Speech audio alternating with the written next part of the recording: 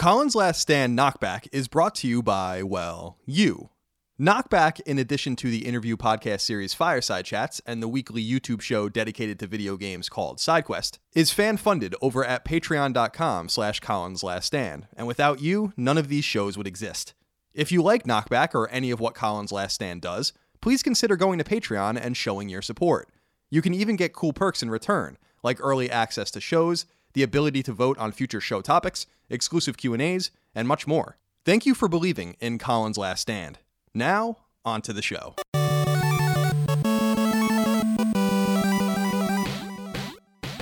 Greetings and salutations. Welcome back to Colin's Last Stand Knockback. My name is Colin Moriarty. As always, I'm joined by my brother, Dagan Moriarty. What a horrible afternoon to have a curse. I know, it is a horrible afternoon to have a curse. It is almost afternoon while we're recording this on day unknown. You won't, obviously, out there, listener, know what day it is. It doesn't matter because you're listening to this whenever you want, because that's kind of the idea behind Knockback, by the way, is to have this evergreen content, this podcasting content that isn't contingent at all on what's going on right now, which I think is... I like that. I think it's the beauty of any sort of retro-themed podcast, whether it's in television or games or movies, these podcasts that exhaustively go through the entire catalog of, like, The West Wing and stuff like that. I think that's really cool. Plug and play. We are the Konami version of a podcast. Yes. Jackal. We're the Jackal of podcasts, which, of course, means we're going to die and everyone's going to hate us eventually. Dagan, today's episode is one that I think is near and dear to our hearts, because it's for our universally our favorite console, which is the NES. Yes. The Nintendo Entertainment System. And we're putting these up in a certain order, I think, in which we have already aired the Nintendo ranking of the consoles and the handhelds episode that shows how we kind of feel about the entire catalog of that hardware from NES all the way through to Wii U. I guess we did leave Switch off of that list. But this goes back to our wheelhouse and lets us kind of explore a console that we really love. And I think in the future we could do an episode about NES games that we absolutely adore and love. And I think that would be a lot of fun too. Yeah, that would be cool. And in a way, this is that episode. Yeah. Because we are going to talk about games that we love and adore, but it's through the lens of games that we feel are underrated or underappreciated in some way. Yeah. And so I've compiled a list of 11 games that I think I can discuss here. Nice list. It was 10 originally, obviously. That's a nice round number. And then I forgot a fundamental one that we can put on the list. I like that. And I don't know that we'd even get to all of them. All right. Because I want to see where the conversation goes. Okay. But I kind of want to bounce off of you. Mm-hmm. What do you define as underrated? I guess we should probably frame this for the audience. Yeah, this is a tough one. First of all, just a quick thought as an aside. Can we just agree that the NES and the SNES are equal? They're both the best. I can't decide which one. You're uncomfortable with it. I just love them both. Can't we just love them both? I mean, I'm not saying I don't love them both. No, but of course. But it's as if you have multiple children. Of course you love one more than the other. I can't pick one. Maybe it is like, I don't know. I just want to put that out there. I don't know which one I love better. Let's be honest. Every parent has a favorite. I'm not going to be honest about that. I almost, what? Wait, what? But, no, right. I mean, dude, the SNES is great, and we can have, I think, a riveting conversation about that in the future, about SNES games that are underrated. It deserves that. Because that catalog's a little more unwieldy in a way, but also kind of tighter in the sense that it was just relevant for fewer years. So, from 1990, 1991 to like 95, 96 is a tighter frame than really 1983. Famicom. Until 1994. Sure. In which there are lots of games that have been buried. You're right. And what I love about this list, and I think we're going to get into it, Dagan, is that some of these games are from my childhood or our childhood, but some of these games were not games I was even introduced to until college. Yeah. And one of them in particular, actually, I was at IGN when I had a PSP. Like I said in another episode, I had an NES emulator with all of the games on my PSP, my like jailbroken PSP or whatever. Yeah. And, which was awesome. That's right. I remember that. So I had two PSPs because one like had them remain in stasis, like you couldn't update it, and then you could do all sorts of fucked up, sinister shit with it. And then the other one obviously had all the updates. So I did buy two of those 80 million PSPs. But how did you kind of frame your list? Do you have games that are written down, or do you just want to kind of... Sure. Yeah, I have games that are written down in various categories. The first thing that really occurred to me while I was making the list was that for really big nerds like us and a lot of the listeners I know, it's sort of divided into two categories, an A and a B. One, I think, of the games that were initially underrated when we were growing up. Sure. And one is the games that actually stayed even maybe underrated, even through the James Rolfe's and Pat Contreras and all the exposure that certain games got and the light that got shed on the games. Some of the games still fall through the cracks. So I think that there's almost like a pre-retro YouTube underrated and an even now modern age underrated. Sure, because so to speak. You're right, because I'm always so fascinated when I went through and looked at some of these games and we're just reading about them that I wanted to talk about today. Specifically, I didn't even research or look at anything about 6 or 7 of these games because I can talk about them pretty authoritatively. But there were a few games where I'm like, I'm not sure what the date was on this. And right. I'm not really. And you go on YouTube and look at videos and, James Rolfe, one of these big webs, like 500,000, 1 million views on some of these things for these really obscure games. And I'm like, well, maybe it's not so obscure anymore. But I want to start digging with a game that I don't know if this will be on your list. Okay. I know it's a game that is very near and dear to your heart, and I think it's the epitome of underrated. And some people are going to have an issue with this because of the franchise that it comes from. All right, I'm excited to hear this. But I really do think that this is the poster child of people being really hard on something for no reason. And the game is Super Mario Brothers 2. Oh god. Now, I'm so glad you started with this. Now, and this is where I wanted to start because okay. In some ways, there's a revisionist history about this where everyone always pretended that they always loved it and stuff like that. But there's also this thing, this current undercurrent in games today still, that this is the bastardized, not real Mario game. And therefore, it can't possibly be a good Mario game. I hate that. And I don't think... Listen, I think that out of the 3 NES Mario games and the core series, there are other Mario games, obviously. Mario's missing, for instance. I'm not counting those. Out of the 3, Super Mario Brothers 2, and Super Mario Brothers 3, I think Mario 2 is the weakest of the 3 and the least important of the 3. I can understand that perspective. And obviously, I don't want to get into the whole history. Yes, it is a reskinned Japanese version of a Japanese game, Doki Doki Panic, that was really developed for like some TV show and all this shit. And I understand all of that. And it was released because Super Mario Brothers, the real Super Mario Brothers 2, which is what we would know as Lost Levels, was too hard and too much the same. And people have to look at it through through kind of the notion that sequels were really changing a lot at that time. Whether you're looking at Mega Man 2, which was really quite fundamentally different from Mega Man, but moreover, Castlevania 2 and Zelda 2 and all these games that were different. So Super Mario Brothers 2 is a fantastic game, and I feel like if we just never knew as a culture that this was actually the case with this game, then I think we would look at it totally different. Absolutely. I think you're absolutely right. This is one of my... First of all, Super Mario Brothers 2, I'm one of those guys. I'm not alone in this. I know there's a contingent of people that feel this way, retro gamers that feel this way. Super Mario 2 is not only one of my favorite NES games, it's one of my favorite games of all time. There is such a delightful... I don't know, there's a lightness about it. It's colorful. It's just, that's a game that makes me, even though it's pretty difficult, it's not difficult after you play it and beat it time and time again, but initially that's a pretty difficult game. But for me, that's almost a plug and play type game in the sense of like a Jackal or a Contra or a Life Force. I love to put that game in and just play it. Sometimes I'll use the warps, sometimes I won't. But yeah, I love the fact that Mario game feels different than the others. I love that it's not Bowser this time, it's Wart. I love that it's you could choose from the 4 different characters and they have their, perks, their pros and their cons. I really, really enjoy that game. There's something so special to me about that game. And also, I think I do acknowledge that SMB 3 is the best Mario game on the NES. How can you deny that game? It's so big and it pushed the limits of what the console could do. It's an amazing game. But you know what the weird thing about Super Mario Brothers 3 is for me? That game makes me actually nervous because I know that when I sit down to play it, I have to get all the way through. I can't save it. That game always resonated really, even today, like it gives me like an ulcer, that game. Like it actually makes me anxious because I know that I can't save it. I'll put it to you this way. I don't know if anybody's ever said it like this way before. If Super Mario Brothers 3 had a battery in it, I might choose it over Super Mario Brothers 2. The fact that you can't save that game and it's so tremendous it was such a misstep for me that I can't. It's still, even when I play it with my son, I want to show him all these great games and he knows the game. Or playing it on the Wii Virtual Console or whatever, even if we don't plug we don't pop the card in. I don't really want to get involved with it because I know I can't save it. What if I can't spend 4 hours and get all the way through it? Right. You know what I mean? I know there's the warp whistle thing and everything.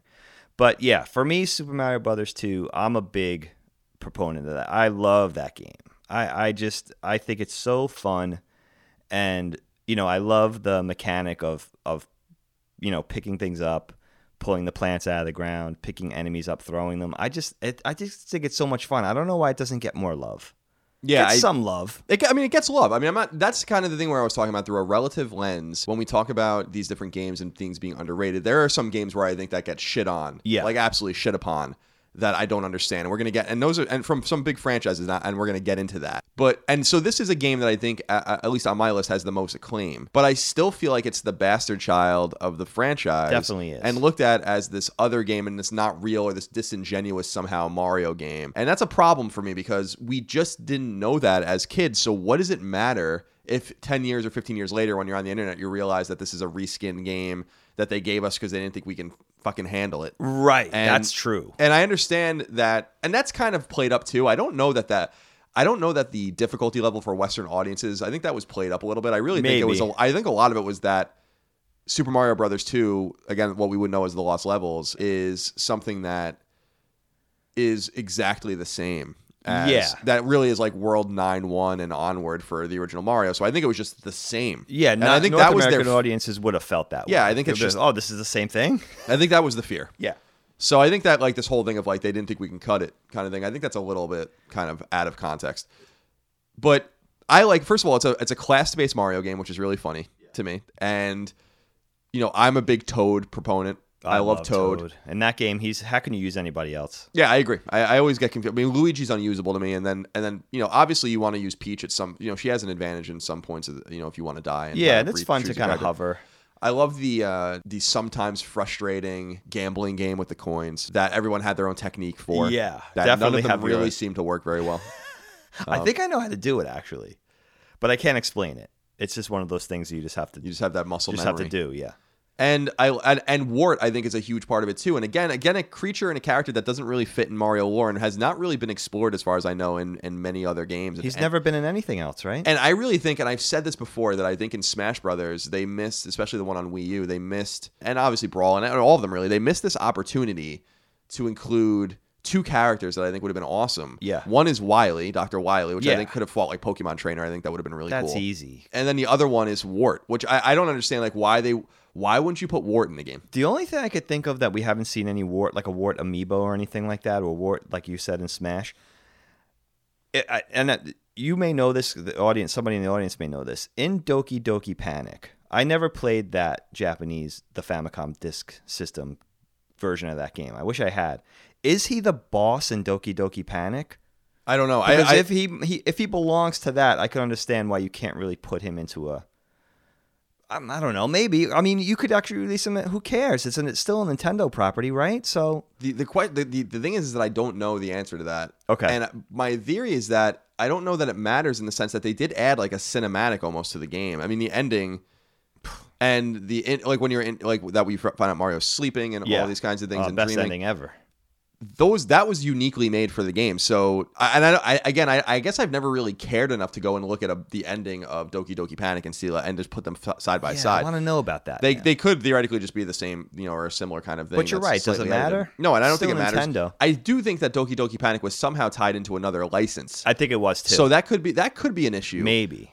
But there has to be some sort of language in the dealings with these two companies or whoever was involved in it, saying, if Mario is fighting Wart, then he must be part of this universe. Right. And the game has been re-released a million times. Right. So it's not like they've made any. They did make some alterations when they released it on Super Mario Brothers 2 was released on Game Boy Advance as Super Mario Advance, which was a great game, and they added some little extra perks, like almost like the Yoshi coins in Super Mario World and stuff like that. What a cool character! I love him. I'm gonna go draw him later. Yeah, he could throw bubbles if he was in Smash. All he could do veggies. All the bosses are great. Oh, they are. They definitely are. Like Mauser and he's iconic. And Triclide. Triclide, yeah, and Fry Guy. Lip. Yeah, they're Clog Lip. Yeah.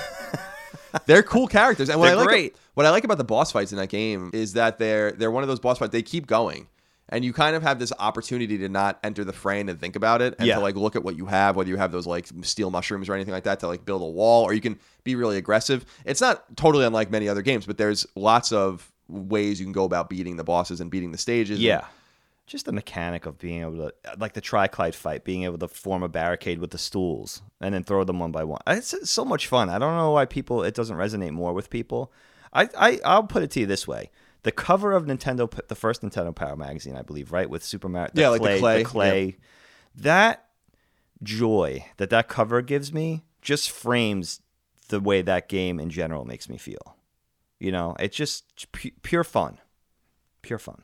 It's a great game, and I like how some of the characters seem to have entered in some way the Mario lexicon in terms of, like Birdo, Shy Guy, and stuff like these are characters that are introduced in Mario 2 and really only are in Mario 2 for a long time. Right. And then you find them in these Mario games. games. So I think that kind of actually answers your question in a way. Like, aren't some of these characters like drivers in Mario Kart games and stuff like that? Sure. If that's the case, then where is Wart? Right. Where is Wart?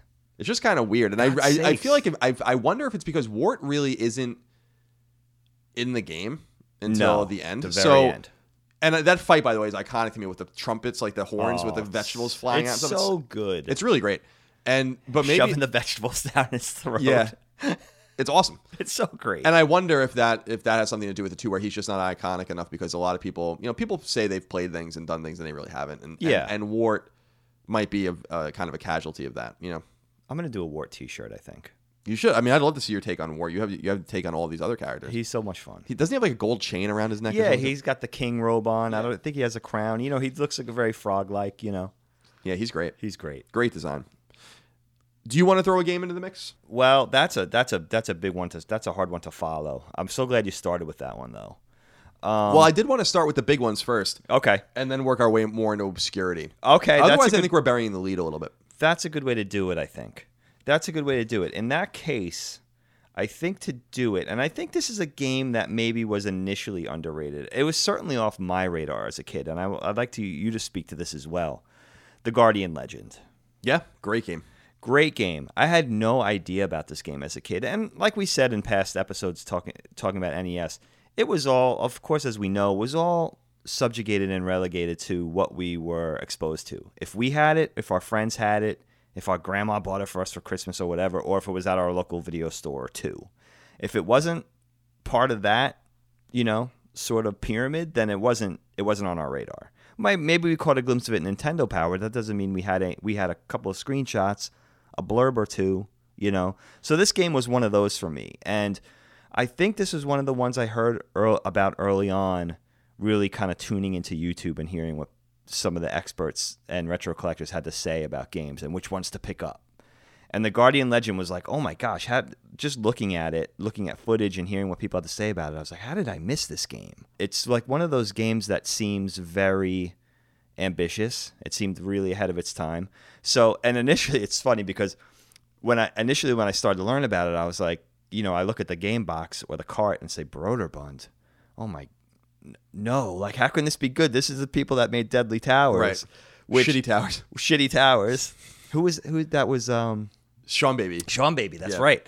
So, and that game, I cannot say enough I mean, there's one game I hate more than Deadly Towers, and it's the other game. The first two games that I bought is Athena. And that's probably because James Rolfe never covered Athena. That I cannot say that game is the most broken piece of shit I've ever seen. I'm still angry about Athena. And quote unquote, also P.S. by SNK, the people that brought us to Neo Geo. Yeah, like how can this be? It's upside down world with Broderbund. It's and very SNK in this regard. Very strange. But Broderbund, as I found out later, is just the people that published it in the United States. It was published by IREM in Japan, who are the people that brought us Metal Storm. Right. But it was actually developed by Compile. Okay. Which was a big Japanese developer that brought us a lot of like legendary games. Yeah, especially later. Especially later on. In the Super Famicom era. Right. They made a bunch of shit. And in the NES era, and I can't talk to this game because I don't own it and I never played it, but I know a lot of people would say it's maybe the greatest NES game. A late release, Gunnak. I never played it. It's supposed to be an amazing shooter.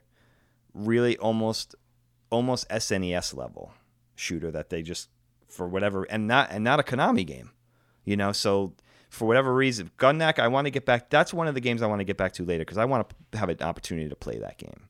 I don't own it.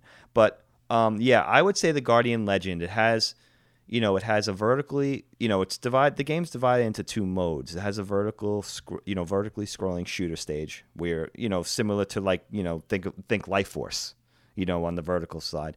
And then a very almost Fester's Quest style top-down isometric shooter. So think like Blaster Master or Fester's Quest. And the game's divided into those two things. It involves some action and adventure elements, also some Zelda-ish elements in that you have to find things. What a wonderful game. I actually haven't beaten it. I haven't gotten that far into it, but that's one of those games you could just look back and appreciate. You see when it was released, how far ahead of its time it was, the amount of quality put into it. Because as we know, the NES had a lot of crap that was just kind of shoveled out there. Like, how did this get the seal of quality type thing? We all know those games, and we'll get to some of those. But yeah, I would say my top one that's now, I think, generally appreciated is the Guardian Legend. And by the way, still cheap to buy. I guess it was a fairly common title. I guess they made enough of copies of this thing. But still, if you haven't played this game, that might be on the very top of my list for underrated. Less underrated now, but certainly underrated, I think it would be hard to argue as we were growing up. Yeah, I agree. It wasn't a game I ever even heard of until, I was probably in high school or college when I was even familiarized. When you're familiarizing yourself through the power of the internet with all of the things you missed and going on eBay and just finding games that were so cheap to buy and stuff. And I could see the box art in my mind. And I think that was part of it. I don't think the box art is especially glamorous, which was a huge problem for games. And yeah, it is one of those it is one of those games that over time, like people back then with any of these games knew that it was great, but it just didn't proliferate in some way, at least in our circle, right? So again, right. That's the context that I think we need to continue to hammer as we do this episode, is that this might have been a big game for you, but certainly not in our circle. They didn't have a strong IP to tie to. I think that should be said too. If you didn't have a strong IP tied to it, I think they found, these companies did find, especially in North America, they found it hard to market these things, because it's almost like, take our word for it. This is an awesome game. Just give it a shot. Right. But they didn't have a foundation to at least they didn't feel like they had a foundation to stand that on. Right. So. And with the expensive games, $50 or $60 in 1990, for instance, it's a lot of money to spend on something you don't know about,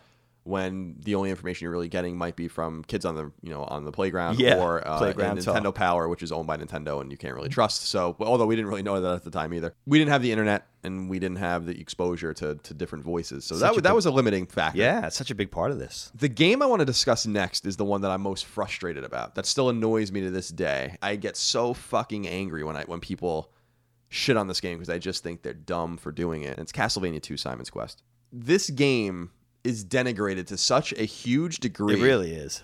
And I do not understand why.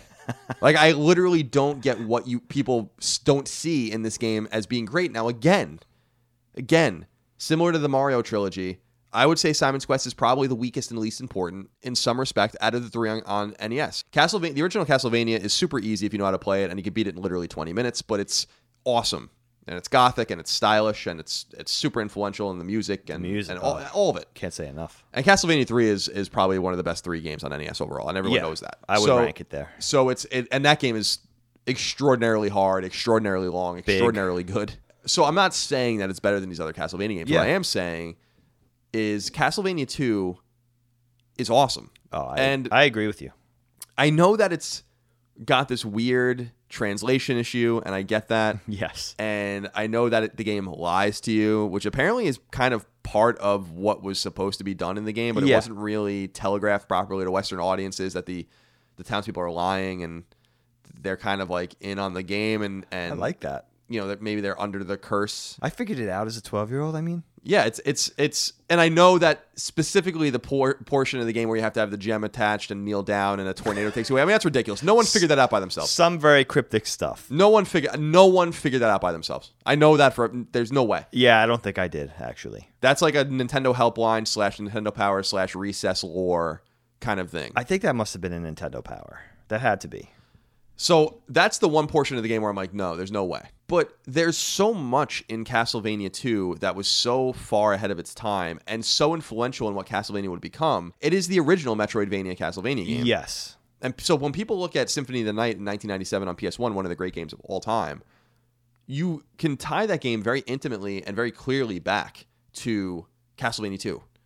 And That's what frustrates me about it, is that people don't see the DNA there at all. Oh, but it is what it is. Totally true. And it also had a day-night cycle. It had a huge inventory of weapons and items, some of which you never had to find. The game didn't base itself around boss fights. The boss fights were actually jokes. They weren't even really hard at all. You fought like a crying mask and shit. Wasn't about that. No.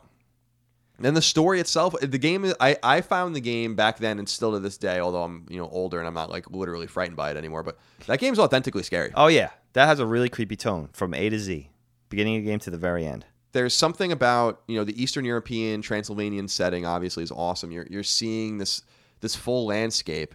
And in my mind as a kid, being so enamored with Castlevania, the original Castlevania, and then playing Castlevania 2, was now we're seeing what's going on around the castle. Now we're not just in the castle anymore.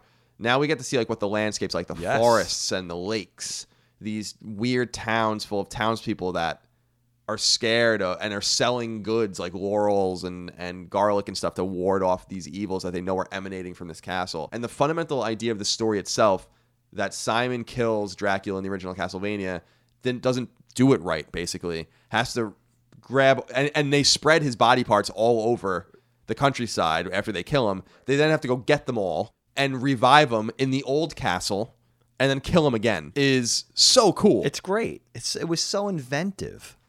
It was. You got to give Konami credit. Castlevania was a hit. For them to have it, kind of sculpt a departure and try something different, you got to give them credit for that. That was really taking a risk. That was really an inventive thing to do. And there's so, like you said, there's so much. Not even to mention the OST is like one of my favorite. That's one of my favorite soundtracks on the NES. Iconic. Period. It's amazing. I mean, that soundtrack propels you through the game because you just want to keep listening to it. From the password screen on, it presents that tone, that tension. I remember, I wasn't a baby when that came out. I was 12, 13 years old playing that. And we had, as you know, we had the NES set up in the basement for a long time. And we didn't have a finished basement. It was just like a little area that we partitioned off that, we had the couch and the TV stand down there in the NES. And I would be playing it at night. I'd be shook. It's creepy. That's a properly creepy game. And you can't say enough about the gameplay and the mechanics. I know it has that Castlevania heaviness to it. And the knockback. Yeah. Huh? Oh, see what I did there? We unintentionally named the show after Trevor and Simon getting hit in the pits. So, what is it? So, but yeah, you can. I agree with you. That's one of my favorite NES games. I love that game. It really bothers me. It really is one of those things where I'm like, how can I make you see? How can I rectify this in the minds of gamers around the world that this game only looks deficient because of what it stands next to and not because it's in itself deficient. And I agree with you.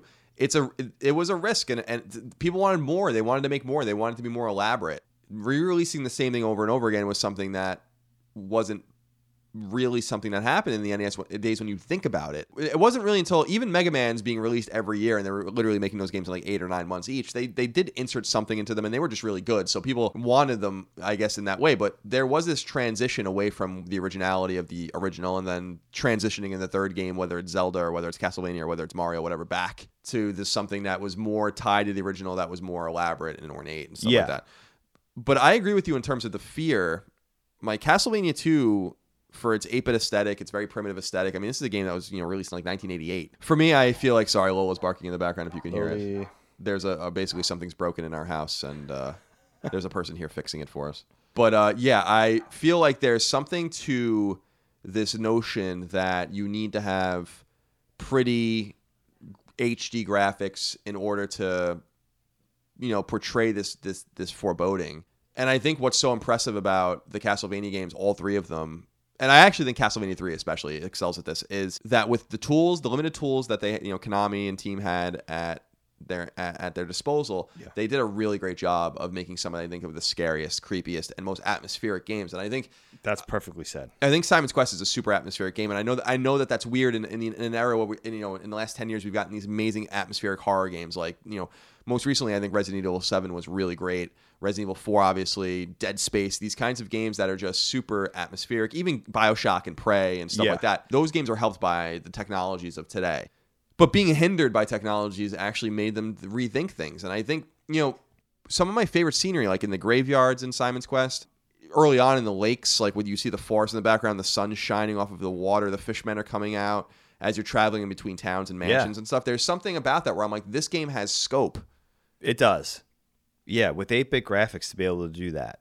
Limited color palette, limited graphic, capabilities. Yeah, to be able to do that is really, and the music. Just to be able to do that is very special. You're right.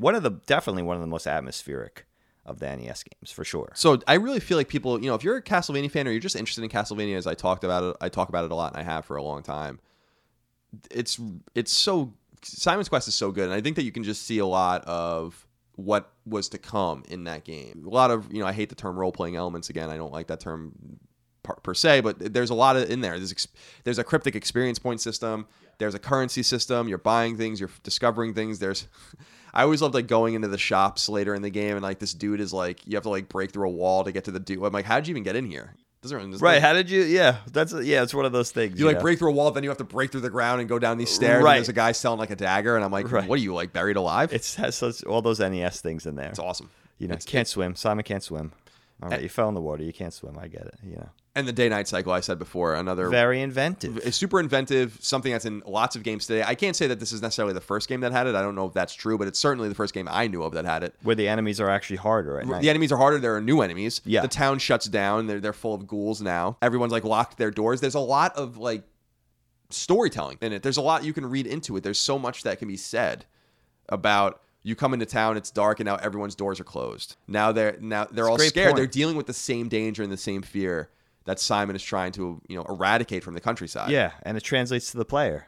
We feel that. Absolutely. And if you look at it through through the whole Castlevania trilogy, that's really the end of the run. That's the end of the story because Castlevania 3 obviously is a prequel to the original Castlevania. So that really is the end cap on the story that we are familiar with Trevor and then his son Simon. So I wanted to throw that one into the mix. That's a good one. Kyle, do you know, also wanted to ask you, did Konami go back to the initial format for Castlevania 3 because of some kind of lashback?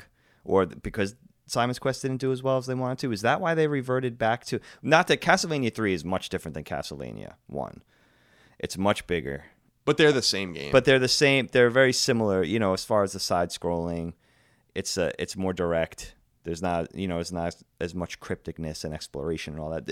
Is that why? I don't know. I honestly don't know that. Yeah, my assumption always was yes. Yeah. I think that they learned, what Castlevania 3 has. I mean, Castlevania 3 is phenomenal. Just a phenomenal Beautiful game. And there's different branches in it. There are parts of the game you never have to see. There are characters you can recruit and play as, whether it's Grant or Sypha, Alucard. This is the first time Alucard's in any of the games, which is a mainstay now. That's right.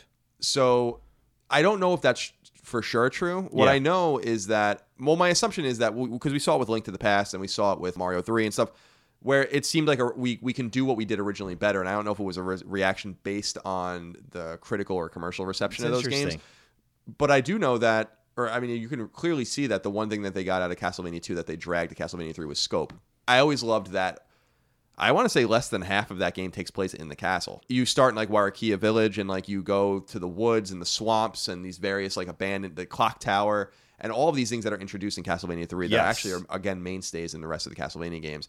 That they had this, it's a journey. It's not just the old castle map of the original Castlevania. When you go to the next of the 6 stages, it would just bring you to, you're in the chamber and now you're going to the dungeon and all this kind of stuff.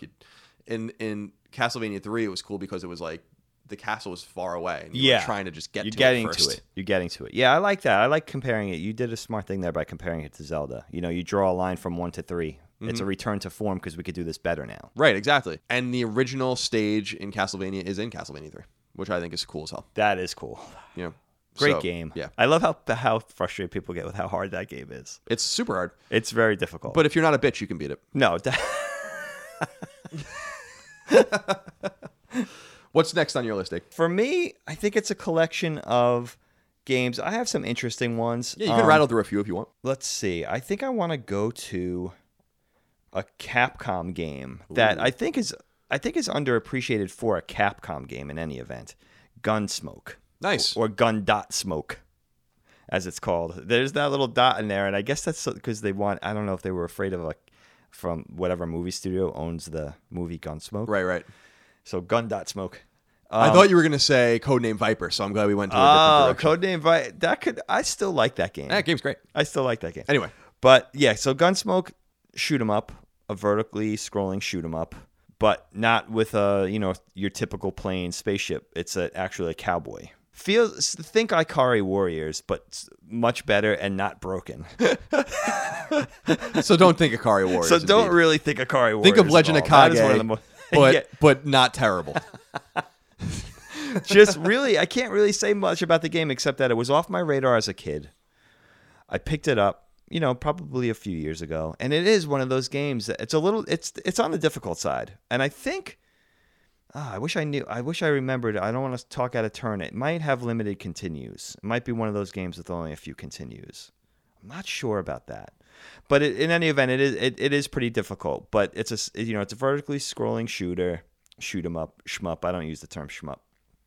But, with a cowboy instead of a spaceship, and there's boss fights at the end. There's a mechanic in there where you have to either buy or find a wanted poster in each stage, because if you don't find it, the game will just keep scrolling infinitely. So in order to get to the boss fight, you have to either find or purchase the wanted poster, which is kind of an interesting little mechanic. Sure. But just a fun game that I think never really got a lot of love. Doesn't really get a lot of love even today, I feel like. The real avid retro gamer, of course, knows it. But yeah, good game and worth picking up. And like Guardian Legend, pretty inexpensive. You're definitely not going to spend more than $20 for the cart. Yeah, that would be the next one on my list as far as, It's Capcom, so I'm not sure how obscure we could really say it is. But sure. Obscure certainly for a Capcom game. Well, we're not, also, remember, we're not framing this as obscure. We're framing this as underrated. Just underrated. And it's funny because Capcom, so prolific from that 1987 to 1992, 1993 era on NES, and then obviously well into the SNES and PS1 era. And they've rebounded recently. They had some dark years in the 2000s. But it's funny because their games were hard. When you really think about the and I'm not talking about just Mega Man games. I actually think those are some of the easier Capcom games. I would agree. Like Ghosts and Goblins and Codename Viper is a really hard game. That is a hard game. Honestly, some of the Disney games aren't necessarily hard, but just really obtuse. And I kind of forgot about that until I started playing the Disney Disney Saturday morning afternoon. I gotta pick that up. I want to pick. It's definitely not called the Disney Saturday morning afternoon collection. I don't know where the fuck I got that from. But one of you know what I'm talking about. I do indeed. And when I was playing some of those, I forget. You and I really only connected in out of all of those games with DuckTales, which is a game I can beat with my eyes closed. But the other games on there, I remember renting or playing Darkwing Duck and all this weird Mickey Mousecapade. I'll get to that game later. Oh man, that's a weird one because it wasn't developed by Capcom. Right. So, but nonetheless, I think that Gunsmoke's difficulty, fits in, or kind of its arc fits in with what Capcom was trying to do. I don't think anything gets more difficult than Ghosts and Goblins, but that game is so hard. It's ridiculous. It's totally fucking ridiculous. That game is so ridiculous. That game and Battletoads, those two games, it was ridiculous. I don't think there's any other games on NES that I find that I couldn't beat. Those two games. Battletoads is hard. Battletoads, I can't. I couldn't get. I was so frustrated with that game. Before we jump back into obscurity, because there are a bunch of obscure games I want to talk about that I think are underrated that I would like to put on people's radar. I do want to touch on two more games that people know, but that I think are criminally underrated, and that's Zelda 2 and Mega Man 6.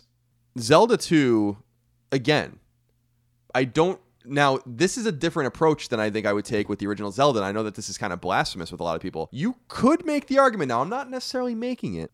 I might make it one day. Okay. You could make the argument that Zelda 2 is better than the original Zelda. Okay. That's how strongly I feel about the denigration, the decades-long denigration. People hate that game. Of Zelda 2. And Adventures of Link is a wildly different game, and that was by design. That Miyamoto and all those guys, they wanted to make a different game. And I respect that. But what's so bad about it? Yeah. That's kind of the thing that I'm like, if you're looking for another Zelda, I respect that. You can play Master Quest on the original Zelda and just get a wholly, completely reshaken, board, basically. Just roll the dice again and you play a different Zelda game on the same cart. You can do that already. Absolutely. So what's the problem with this game? Yeah. I love that it's framed around, you start with Zelda's body just on right there.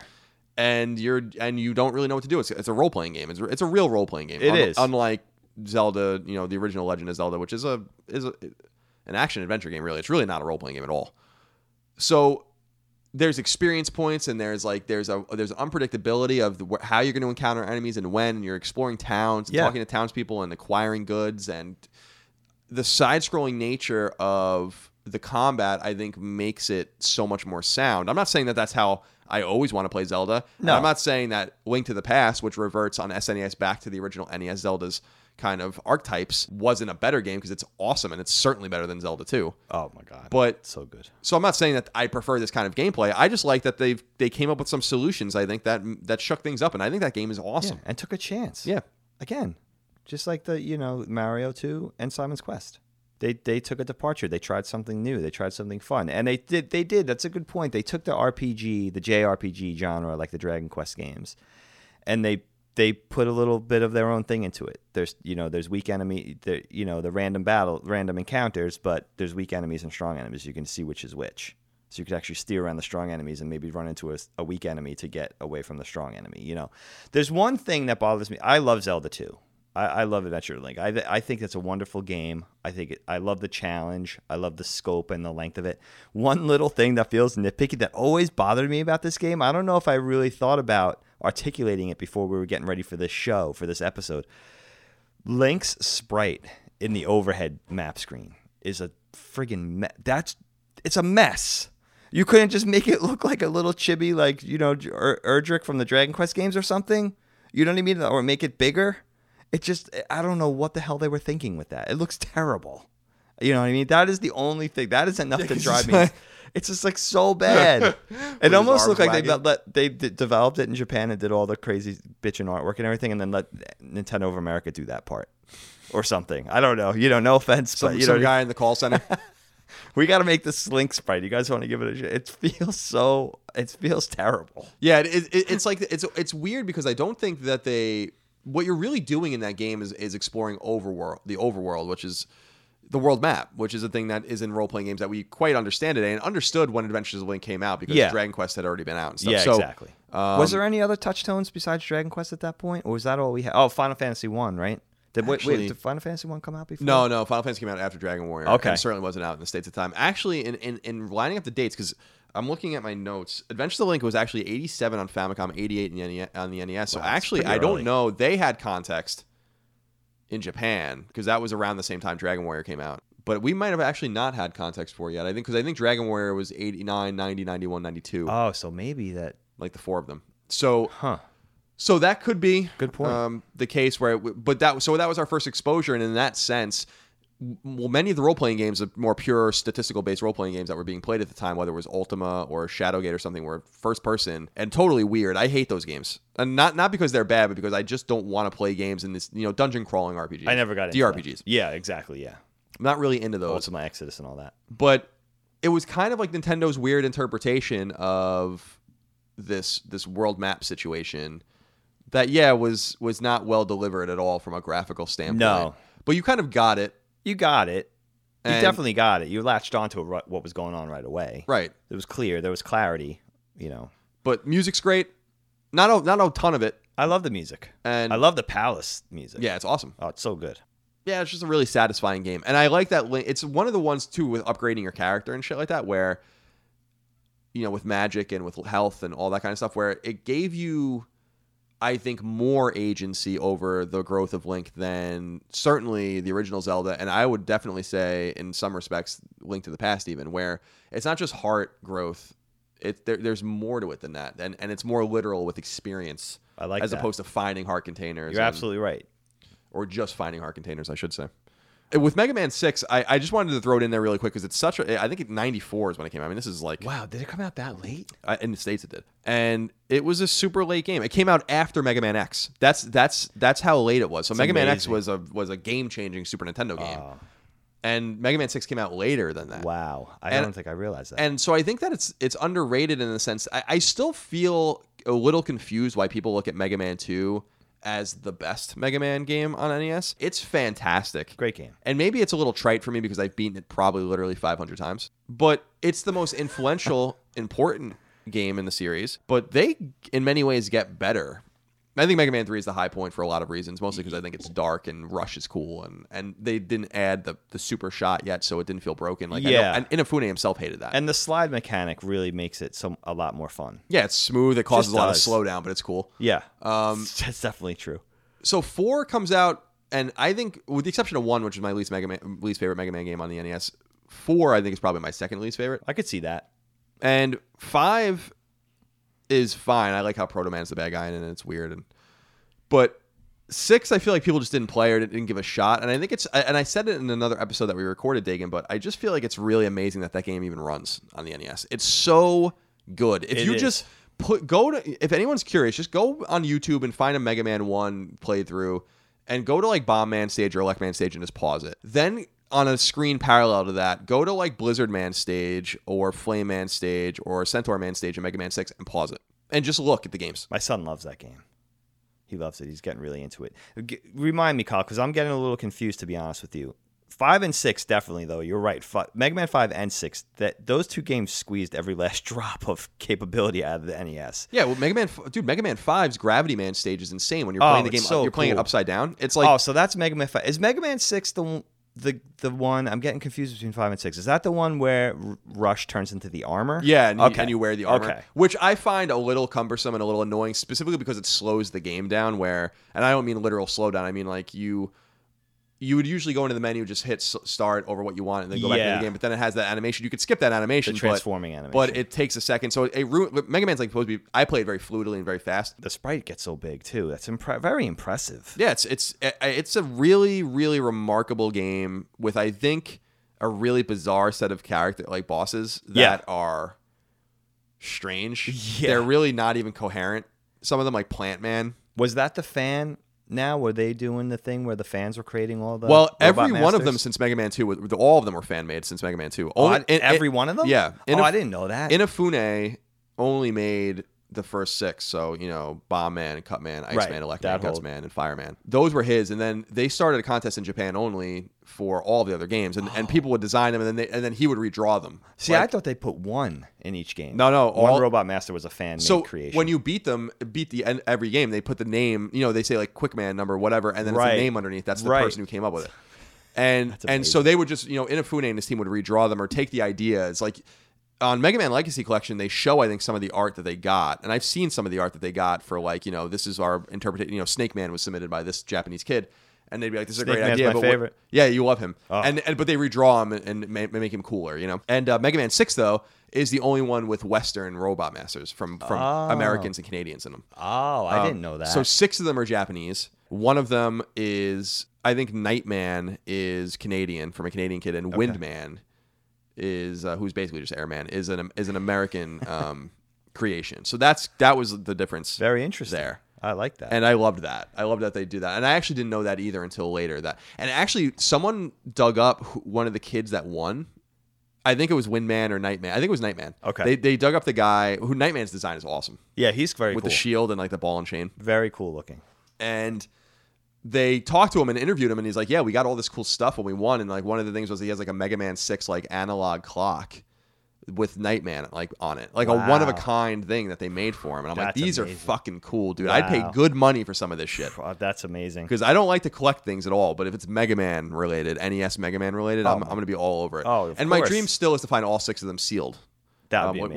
Which I would absolutely buy. That would be amazing. I would That's spend going to cost you a little. I would spend a few $1,000s for all 6 of them like together. That's good. As long as That's they what were it's going to sealed. cost Yeah. for sure. For sure. Yeah, absolutely. Yeah. And just get them framed. That would be like, cool. Now that would be cool. And then maybe I'll open one on camera and annoy everyone. Oh my gosh, you're gonna kill people.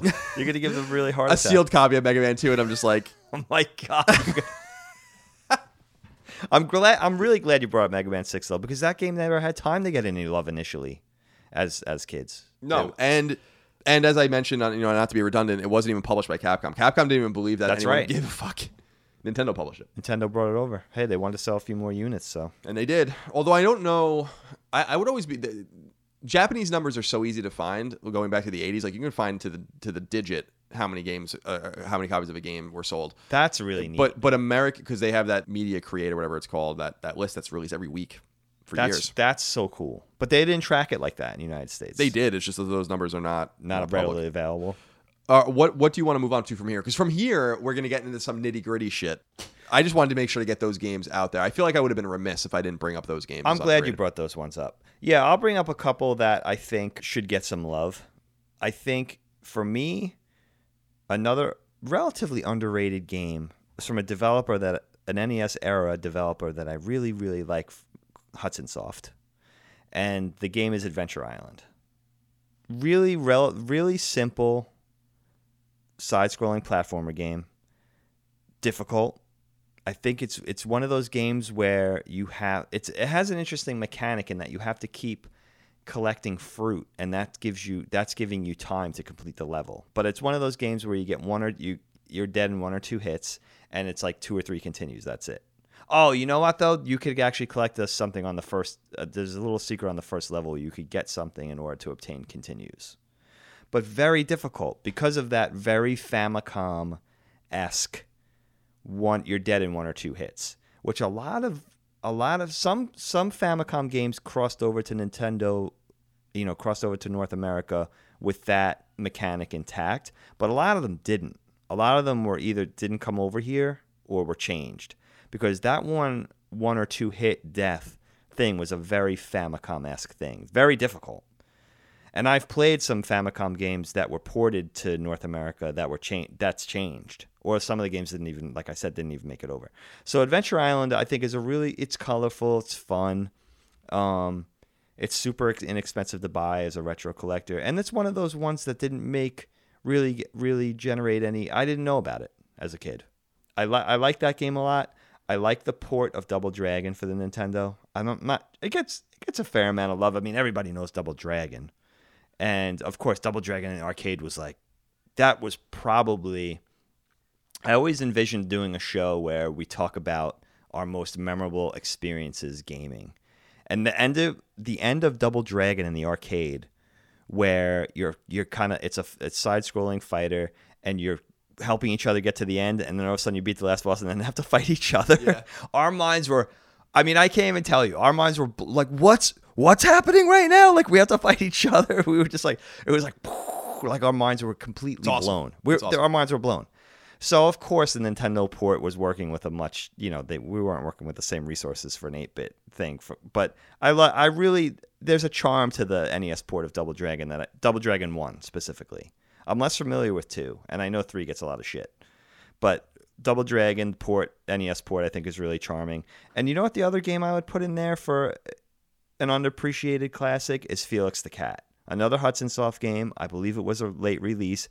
I don't own it. I actually don't own it. I don't know where I initially played it. Maybe on Nesticle or something like that. Sure. Back in the day. It's expensive. I think it's probably a cart could be upwards of $80 just for the cart right now, $100. So it's in that kind of Metal Storm category where it's like, I don't know, maybe spend $100 for it now before it becomes $200, Maybe I'll have to buy that one. But that's another game, super fun, very easy for a Hudson Soft game. They're known to be pretty difficult. And just really cute. Side-scrolling platformer. Felix, you're playing as the classic cartoon character, Felix the Cat. Kind of a weird property. It's a cartoon from the 30s. And then I'm not sure. I guess they did another Felix series in the 50s, maybe. I don't want to talk out of turn, but kind of a weird property. Certainly not on the mind of 80s era children. Right. Maybe that's why it didn't do so great. But really a charming game. And Felix has little vehicles at his disposal that he can jump in. And, sort of inventive and fun, very light. And just one of those games that's kind of a delight to play. And then the other games that I was going to get into were just games that for whatever reason, I never got a chance to play. Gremlins 2, I never played. It's supposed to be an amazing game. I believe it's a Sunsoft game, right? Yeah, I think so, because they were all up in the licenses. Very impressive graphics. Almost has a Fester's Quest feel to it. It even looks more impressive than that, actually. Fester's Quest, not a huge fan of that game. I keep bringing it up, but it's a Sunsoft game, and it feels like that, I think. And the G.I. Joe games. Yeah, the G.I. Joe, which were made by 2 different companies, I think. Oh, were they really? I think one was by, and I was actually going to bring them up, but I was going to save them for the G.I. Joe episode, which we're going to record after this. Yes. I think one of them was by Taxon. Okay, that sounds right. And then I think the other, I have to look. I don't even have my phone. We'll go over this in the G.I. Joe ehave you played episode. Those? Yeah, both of them, yeah. Oh, you have? Okay. So, for whatever reason, never played them. What I remember about those games is... First of all, they're fucking cool. Oh, they are. And I don't know I don't know if the quality's a little dubious, and I don't even know if I could tell the two apart. Okay. So that's an important thing, and it's been years since I played them. But I remember that on Neighbor Avenue in our old neighborhood, when we would go back there for some reason, if someone was at a party or something like that, Dad's friend who was like a Mason, I don't even remember what his name was. Yeah, Jim. He had kids that had those G.I. Joe games. Oh, okay. And that's what I remember about them. That's all I remember about them. Oh, okay. And I never had the G.I. Joe games. No, me either. But I think we'll look into it before we do the G.I. Joe episode. But I do think that like they were just two different games from two different studios. Oh, that's interesting. And they were like G.I. Joe 1 and G.I. Joe 2, whatever. Okay. But they were cool. You could play as like different characters. And it was, I think I'm just so into that IP and so into those characters. That's interesting. Were they side-scrollers? Yeah. Okay. And like, you get attacked by like bats and Cobra officers and you can play like Duke or grab Roadblock those. or whatever. I gotta buy those. Yeah, I don't know that. I don't know in what regard those games are held. Okay. Yeah, it's interesting. I don't know either. Yeah, you should get those games. Those games are rad. So where did you want to go? What were you going to talk about? Well, I have a few other games here on this list that are way more obscure. We'll start with I think the least of the obscure one for us, and I'm curious how you feel about this one. I think a game that gets shit on a lot that I think it's actually fundamentally broken. Like you can actually break the game, but is still really interesting and good, and that I have a lot of memories of because I was like, this is so different, is A Boy and His Blob. This is a game that we owned, actually. We did. From Imagineering, which doesn't really exist anymore. But this is David Crane. Yeah, he developed this game. Who was a really early Atari guy and did Activision too, and did Pitfall and all that kind of stuff.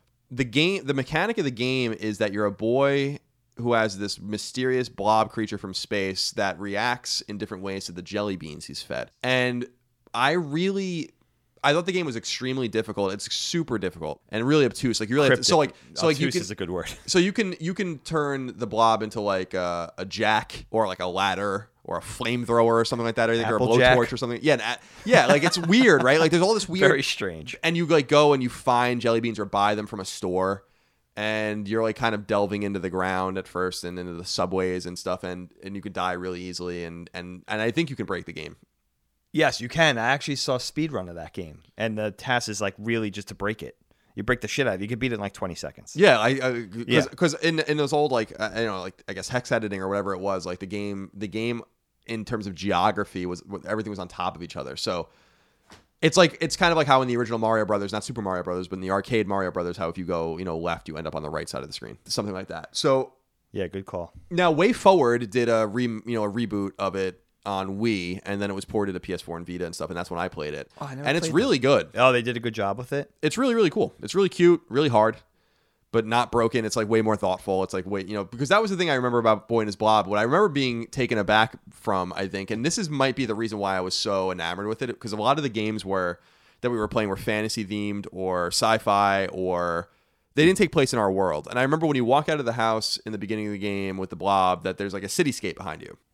And that fascinated me because I was like, oh, this takes place like maybe in New York or, maybe, that's cool. Today somewhere. And that kind of filled my imagination with shit. But I just wanted to give a shout out to that game because I understand why people don't like it. I respect that, but I think it's really underrated and underappreciated. I think that it's really clever. Yes. A lot of the games were doing really different, a lot of the same stuff in the NES era, things that were safe. Boy and His Blob was really a radically different game. Great idea. I'm so glad that I didn't know. I don't know if I forgot or I never knew that they redid that game, because that is one. I'm glad you brought this game up. I think that's one of the games that the premise for it was so clever and cool. Here's a little boy. He has a backpack full of jelly beans and a blob. He feeds him the jelly beans and the blob turns into different things so you could access your path through this game. Brilliant. But the game itself was such a letdown. So the fact that they redid it well and actually kind of made that idea into something worth playing that's good news. I like that. Yeah, good call. I like that game. I like the idea for the game. I didn't like the game, but I do have Fester's Quest on here. Okay. Which I know you don't like. I hate and that I won't spend too much time on it other than to say that I think this game entered the zeitgeist with Angry Video Game Nerd doing his kind of really famous video on it. Yeah. And he's done a lot of famous videos on a lot of famous games, but I know that that's when that game re-entered the lexicon. And I feel like Fester's Quest is another one of those games where I'm like, this is actually a really clever and complicated game that I think is hurt by its really random license that, again, Sunsoft was obsessed with at that time. The Addams Family, when Fester's Quest came out, was dormant and dead for decades. And it was revived in the 90s with the new movies that were great with like Angelica Houston and shit. The show might have been in syndication in the 80s, but it's not like it was on kids' rate or 70s, but I don't know if I'm completely sure about that, but it wasn't on kids' minds necessarily. No, and it's like what you were saying with Felix or what like that Three Stooges game that was fucking terrible. I was just thinking about that. I hate that goddamn game. Oh, it's the worst game. Or Spy versus Spy, although I guess Spy versus Spy was kind of relevant because of Mad Magazine. Mad Magazine, sure. But I'm not going to spend too much time on Fester's Quest. I feel like people should go and look at videos of it. I think that it's hard. It's complicated. It's like super item based. You have to have like keys and like all these different guns. You have like a blunderbuss and stuff. The game enters like these weird first person sequences. And that's right. I forgot about that. And like when you go underground and stuff. I don't know. I always was kind of like enamored with it in a way where I'm like, this is some... Interesting. I think it was probably because I love Sunsoft Batman so much too, and another game that's on this list that I'm going to discuss, not Batman, but another Sunsoft game. Maybe that had something to do with it even kind of subconsciously as a kid. Makes sense. Yeah. It was difficult. It was difficult. That might have been what turned me off about it. It was a hard game. A game that I want to give a shout out, an IREM game that I want to give a shout out to is Kickle Cubicle, which is a really great game.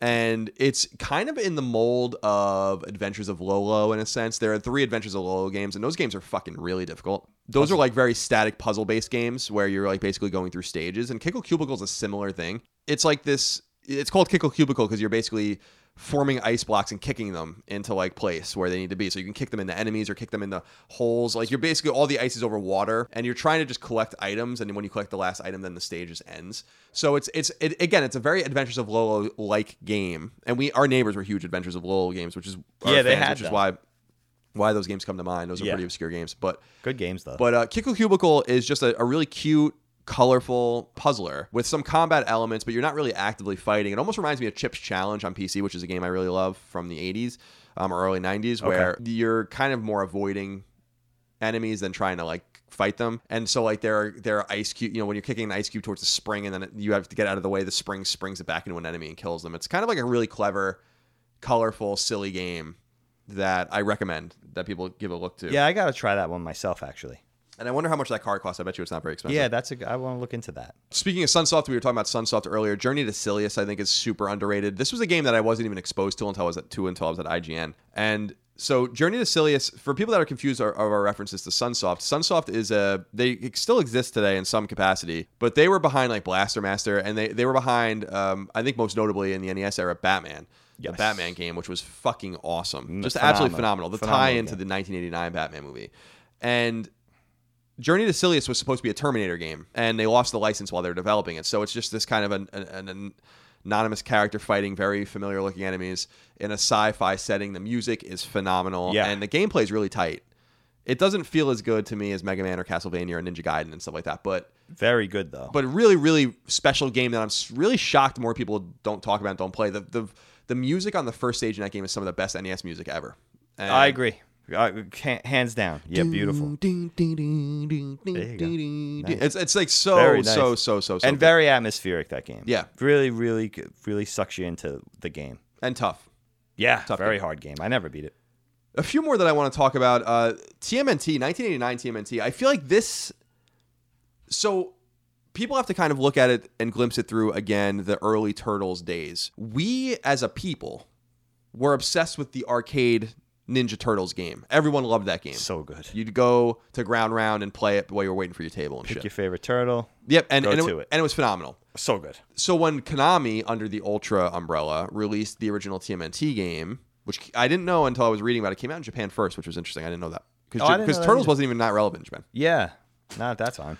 But so when we wanted that game, and we got it on the NES, the game, the arcade port, was Teenage Mutant Ninja Turtles 2. And that's what we all wanted. Yeah, for NES, yeah. So the original TMNT on NES, when people went and bought it or rented it or whatever, they expected to get something like that. And instead they got this really bizarre game that had this like overworld map, and then you would like go into sewers or into buildings, and you would be able to select from the 4 turtles and fight in the side-scrolling kind of fashion. And so Donatello had the reach with his bow, and I think Raph was considered, one of the better characters in the game with his size, although you had like proximity. Yeah. And obviously the katanas and stuff. And I think because of the reaction, I remember as a 6 or 7-year-old, people being mad at the game. Yeah. They're like, what is this? Right. I remember that in elementary school and stuff. People being like, This is not. One of my friends, Joe, had it, and I remember even he being disappointed. I'm like, but we love the Ninja Turtles, and this is cool because this is something that we've not seen before. We're gonna get this down-res port of the arcade version later, which is great. But what's wrong with this? Yeah, I liked it. It's really hard and very difficult. Yeah, there's like that part where you have to swim through like the underwater electric thing that everyone hates. That I think is like not that hard. Like I think everyone needs to relax a little bit. Like it really isn't that difficult. So I wanted to just give a quick shout out to that game because great call. It's a good pull. I really feel like that game still suffers from the original, the feelings that everyone had about it in the beginning. Yeah, I think kids thought it was really difficult, and one of the first panned games by AVGN. So he gave that game a lot of shit as well. But yeah, I like that game. It is broken in a sense, but it was really inventive. Again, it had the map, the top down map screen where you had to explore a little bit. The turtles had different assets as far as at least the strength and the reach of their weapons. You had to toggle between turtles to make sure, if a turtle got low, you wanted to get him off because you didn't want him to die. Right, once he died, you had to find him. Right. He was captured, you had to find him. So you have to feed pizza strategically to keep your guys alive. And, I would throw Raph into the swimming scene because his reach wasn't effective. So it's like, all right, make Raph do the swimming scene. He's going to be really low on energy by the time this is done. Because it was all about Leo and Donnie in that game. Especially Donnie, you needed his bow. Yeah, because he could stand on like a platform above and hit downward. Yeah, but I liked it. It is difficult, but yeah, great game. Again, I'm not making the claim that it's fantastic. I just think that it's underrated. I just feel like I agree with you on it's that. like much maligned game. Yeah, I agree with that one for sure. I have, let's see, two more. Faxanadu, a Hudson Soft game. I want to give a shout out to Faxanadu because I think that this game is just obscure. I don't know that people necessarily don't like it.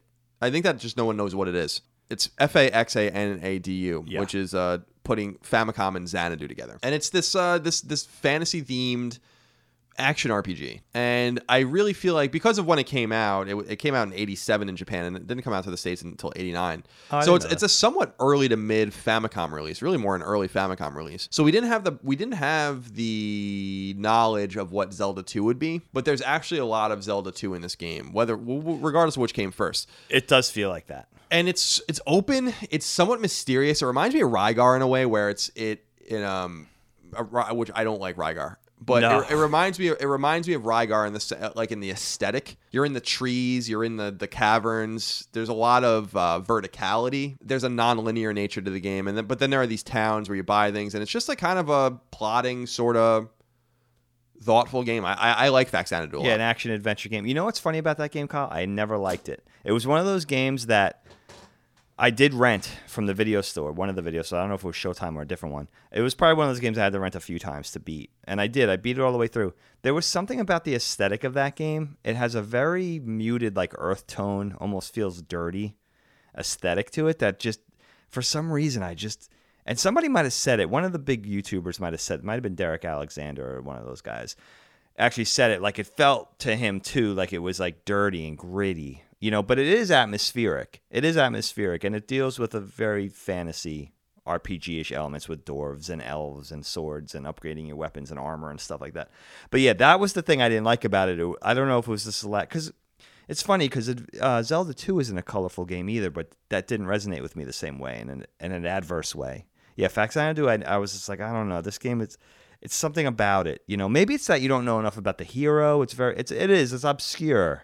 Well, it comes from that era where you really got everything out of the instruction manual, right? At best, whatever made shit up. Yeah, whatever info you could glean was out of the instruction manual. If Nintendo Power said anything, right? I don't even remember. I want to say Faxanadu. There might have been a Nintendo Power cover for Faxanadu, but I don't know that for sure. There might have been, actually. But I thought Nintendo had... Was it a Hudson Soft game? Yeah, Hudson did that game. I don't know. I don't know, but I think Hudson published it. But I remember hearing Nintendo had something to do with that game. Nintendo itself had something to do with that game, but I could be wrong. I could be wrong. Maybe it's not a Hudson game. I think it is, though. But too brown. That's what I'm going to say about it. Well, I remember the and beige. Yeah, well, even the box art was like pink. Or not even pink, but like peach or something, I think. Yes, that's probably right. I'll say too peach. Yeah, peach. Yeah, there you go. And the final one, which I was impressed that you even knew this game. You knew it just from the music because I was watching videos of it, was Arkeis's Ring, which is an American Sammy game. I think a deeply obscure NES game. I don't think it was even released anywhere outside of North America. I think it was developed here, and I think it was released here only. I heard about it 2 years ago, maybe. And my story with Arkeis's Ring, dude, is that Never heard of it. And then in my senior year in college, I lived with this guy named Pablo, and one of our roommates, or one of his friends rather, left like I think I mentioned the top loader that this guy had. Yeah. And he left a shit ton of games. And that was one of them? And that was one of them. Oh, wow. And I actually, it's funny because I offered him, I don't know how much. I was like, I'll buy this top loader and all these games from you. Yeah. Even though I had half the games in my own collection, I would resell them. It wasn't really like trying to take advantage of anyone. It was just like, you don't care about this, and I'll give you a few $100s for all this. Right, exactly. But then I actually got my job at IGN. We never worked it out, and then I never heard from that guy ever again.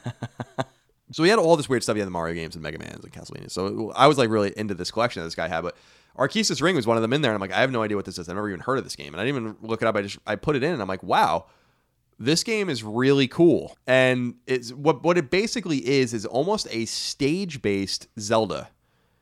So think of Zelda's One's combat. It's clearly inspired by Zelda, and instead of like having an open world and an adventure, you're basically like just trying to clear sections and then go on to the next section. And you have like hearts, and you have like items that you draw into the next. You can like have a certain amount of items in your pouch, and the enemies are kind of very swords and sorcery kind of enemies. You're a little elven gal with a bow, right? Exactly. Yeah. And you're fighting with a bow. I haven't played this game yet. It's the funny thing about it is that there was this weird, just piece of time right when I was graduating college, right before I got my job offer from IGN. I was about to start grad school, and I wrote this random FAQ on GameFAQs on my old account. So all my stuff from GameFAQs is from like 99 through 2002 or something like that. Okay. And then I went back and I wrote this Warp Whistle FAQ for Mario 3. Okay, there you go. So I just made these like ASCII maps for Mario 3, and I was like, what's the next game that I'm going to write a guide for? And thinking that I'll just do this on the side for fun. Like I'm bored, I'm stoned probably. Yeah. I have a lot of time to kill, and I'm waiting for grad school to start and all this. And Arceus Ring was the game I was writing an FAQ for, and I still have this incomplete FAQ with all these maps and shit that I was making for Arceus Ring because no one was really covering it. And I was like, no one's going to read this, but it's just a cool thing to do and have. So that's kind of like my weird connection to that game, is that was like when I got my job offer from IGN, I just packed up and left. And that was like, I left this incomplete FAQ for Arceus Ring behind. I'm impressed. Did you? Oh, you didn't get all the way through the game? No. Well, no, I beat it my own, but then you go back and start writing for it. I was making these like really meticulous ASCII maps of the terrain, since it's like this. I think you can move left and right in terms of like scanning the game, but it's really more of a vertical game. Yeah, as I remember, yeah. And so, and I don't mean vertical about climbing platforms. I mean like you're moving up. You move up. So that's like kind of this weird thing I have, and I think that like on 2 or 3 laptops ago, there's this document for that game. That's amazing. There's like 100 levels in that game, right? Yeah, something like that. Yeah, that's amazing. And so that was my familiarity with Arceus Ring, and I really think that game is great. Like I got to get that one. I know we're talking about A Boy and His Blob and Fester's Quest as games of and even Faxana do games of dubious quality in some way that are still underrated by the norms of the time, and I think the norms of today. Yeah. But I think Arceus Ring is an authentically great game. Yeah, it's a good call. That's a good pull. So that's kind of like the last one I wanted to throw in there, and I think we could probably even do another one of these episodes again, because I had to really narrow it down. I wanted to make sure that I wasn't, and I don't know how the audience feels about this. You can let us know, but I wanted to make sure that I wasn't layering just really obscure shit, which is why I wanted to have the more Mario, Zelda, Castlevania touchstones for people. And I also think that those games are chronically underrated. Well, we had a good scope in there, I think. I think we had a good scope in there. I just want to mention also Jackal. I know it gets a lot more love than it did now, but than it did in the past, rather. But Jackal is such a good game and so inexpensive to buy still. That's probably the most entertaining game for me. Yeah, you love that game. It's so good. Like, it's such a great game. You just take control. It's based on the arcade Top Gunner. It's a little different. They changed it for the NES port, but you just take control of a Jeep. You could have a friend be the other Jeep, and it's a vertically scrolling. You scroll. It's not it's not on rails, and you scroll the screen up, and there's a boss fight at the end of every level. I believe it's 6 levels. It's so playable and replayable. Just a brilliant game. Like if you spent $60 on that in 1987 or whatever it came out, you were satisfied. That was like the best $60 you ever spent. Of course, a lot's been said about Life Force and Contra, but Jackal should be included in that conversation. That game is that fun. There's that fun. And if I have time, do I have time for one more thing? No, you have time. I mean, this can go as long as you want. Yeah, please. Well, there's one game I want to talk about that I actually don't own yet, but really piqued my interest when I found out about it, and it's Worm: Journey to the Center of the Earth. I don't know anything about that. A really obscure game. It was developed by Cyclone Systems, and actually put out by Asmik in the United States. I think Sofel in Japan. But just looks very, just in watching people review it online, it looks like a very ambitious game as far as scope. There's like 4 or 5 different, it goes from a side-scrolling like beat 'em up to like a horizontal shooter to first-person shooter. And it has a very anime flavor to it. You could see it was ported from a Famicom game, which kind of stood out back then. It's like, you play as a heroine. She almost looks like Samus without the armor. She's got like the green hair and like the jumpsuit with the robotic elements and like the rabbit ears. You know what I mean? Like it's very like the walkie-talkie type thing. It has a very Japanese flavor to it, but it looks really cool. I can't believe the scope that they put into this game. Like what they tried to accomplish in an NES game looks pretty fantastic. And the other game I wanted to mention that unfortunately never came to the United States, but it's just beautiful. It's another Konami shooter that for some reason they never ported here, and it's called Crisis Force. And I don't know if it's like Life Force and if it toggles back and forth between horizontal and vertical scrolling shooter. It might just be a vertically scrolling shooter. You're a spaceship, but the music is unbelievable, and the graphics almost look like it could be an SNES game. They really should have ported it here, almost like a Life Force, but on steroids. But I believe there's a mechanic in it where both spaceships, if you're playing 2-player, both spaceships could merge, and then one player takes control of it, and you're super powered up. Really inventive mechanic. Sure. That's one of the games I lament, and it's super expensive to buy. The Famicom version, unfortunately, is very expensive to buy, but really one of those games where I'm like, oh, wow, that should have came out to North America. That would have done well, seems like. So that, for me, that's like you said, you could probably do a whole nother episode talking about underrated, not only the games, but I think underrated developers too. You know what I found out? Vic Tokai is still around. They're making games. They're still. I don't know if they're making games. They're called Tokai Communications. I think in 2011 they changed from Vic Tokai to Tokai Communications. But that was cool. That was cool to find out. It's just so funny, man, because we see. I think we have a little more understanding of how these companies morphed in Japan over time through looking at Konami and how Konami much more prolific than Vic Tokai or Sunsoft or something like that. And how do these how do these companies still exist but not make games anymore? And it's like because they're just diversified companies. Like Konami makes all their money now in health spas and shit. Pachinko machines. So it wouldn't be a huge surprise, I guess, that these companies live on. And that's why I was so surprised when that new Blaster Master came out a few years ago, that I think Sunsoft's name was on that game. All right, good. That's good. I like to hear that. I don't know that they internally developed it, but they certainly, and they might not even publish it, but they certainly own the IP that. Still. Someone still owns Sunsoft. Okay. So you could see them having to diversify, but if they're still around, that makes me feel good. But in terms of Sunsoft, if ever, listeners out there, you got to play the Batman game. Oh, it's so good. There's a second Batman game as well that I never played. I didn't even know that. Yeah, Return of Joker, is it called? It's by Sunsoft as well? I believe it's Sunsoft. Man. I believe it's Sunsoft. That's exciting. Don't quote me. Do you have Batman? Yes. The first Batman? Yeah. Yeah. Oh, yeah. Yeah, that's a great game. Difficult. That's a great That's one of those games that's satisfying. That's one of those games that the more you play, great speedrun game. Because you're controlling the time and it's not broken. That game is obsessively not broken. It's just difficult. But once you learn it, you can get better and better at it because it's everything's there. It's pure memorization and just getting a depth of playing it. That's one of the great NES games for sure. That's what I hate when people are like, license games always suck, and I'm like, they typically suck. But I think one of the great, Batman on NES is probably certainly top 20. Yeah, I would put it in maybe even a little higher than that. I would definitely put it in. And that's a license game. Yeah, so true. Good point. Yeah. Well, Dagan, that was a fun episode to record. I hope you all enjoyed it out there. Please give us your feedback as always. Patreon, Twitter, whatever you want to do. We'll be reading it. Remember, you can follow us on social media. I'm on Twitter at NoTaxation and Instagram at CLS Moriarty. Dagan is on Twitter at Dagan1973 and on Instagram at Dagan Likes to Draw. Nice. We appreciate your time.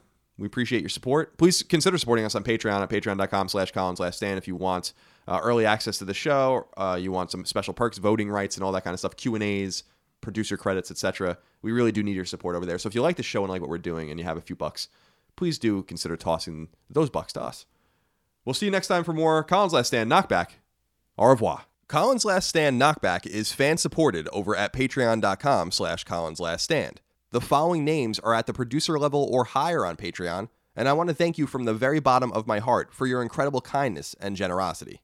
Ahmed Alloways, Martin Beck, Fred Bentz, David Blodel, Mark Boggio, Spencer Brand, Isaac Brewer, Lennon Brixey, Josh Bushing, Austin Bullock, Andrew Burkhart, John Burry, Alex Cabrera, Will Caldwell, Luis Cancato, Max Cannon, Matthew Canoy, Cesar Cardoso, Shermer Carter, William Cashel, Enrique Cezina, Jay Shandarlis, Travis Chandler, Sean Chandler, Kenneth Charr, David Chestnut, Benjamin Clark, Dan Clifford, Simon Conception Jr., Brad Cooley, Nick Cummings, Will Curry, Daniel Diamore, Daniel Delanikos, Luke Drake, Travis Ellison, David Ellis, Eric Finkenbeiner, Michael Fior, James Fitzpatrick, Mike Francis, Alexander Gates, Michael Gates, Daniel Glassford, Ben Gluckman, Tyler Goodwin, David Gurley, Ryan Greenwood, Miranda Grubba, Andres Guzman, Tyler Harris, Christopher Hendricks, Wyatt Henry, Andrew Hess, Jordan Hood, Joshua Hunt, Steve Innerfield, Steven Insler, Josh Yeager, Paul Joyce, Jeremy Key, Nathaniel Khalil, Donald Laws, Joe Lawson, Juan Lesh, Don Q. Lee, Patrick Leslie, Keith Adrian Lewis, Chad Lewis, Lou and Ray Loper, Josh M., Ryan T. Mandel, John McManus, Devin McMasters, Joe McPartlin, Albert Miranda, Mad Mock Media, Alex Mones, Betty Ann Moriarty, Guillermo Mueller, Connor Nesbitt, Josh Netzel, Adam Nix, Andrew O., Brian Ott, Jorge Palomino, Reed K. Parker, Todd Paxton, Brendan Peavy, Marius Scarsom Peterson, Enrique Perez, Jason Pettit, Christian Phillips, Lawrence F. Prokop, Eric R. Pryor, John Quinn, Daxius Rana, Ryan Reeves, Michael Renner, Alex Reyes, Peter Reynolds, Shane Rayum, Jonathan Rice, Austin Riley, Ryan Robertson, Ramon Rodriguez Jr., Petro Rose, A.G. Rowe, Michael Sanchez, Matthew Savoy, James Schmetz, James Schubert, John Schultz, Chris Schaefer, Mike Shaw, Ray Ann Scheinebarger, Toby Schutman, Gurman Sidhu, Alex Simmons, Riley Smith, Jordan Smith, Jared Stwave, Alexander Suarez, Ahmed Tamar, Tam Tran, Oakley Waldron, Justin Wagaman, Chris Wong, Aaron Watts, Michael Wells, Payne White, Tyler Woodall, Benjamin Worrell, Corey Wyatt, James Zimmerman, Steven Sinchevsky, Tony Zuniga, Casual Misfits Gaming, Beric, Mubarak, Dynamite, Bowen76, Chris, and Donk 2015.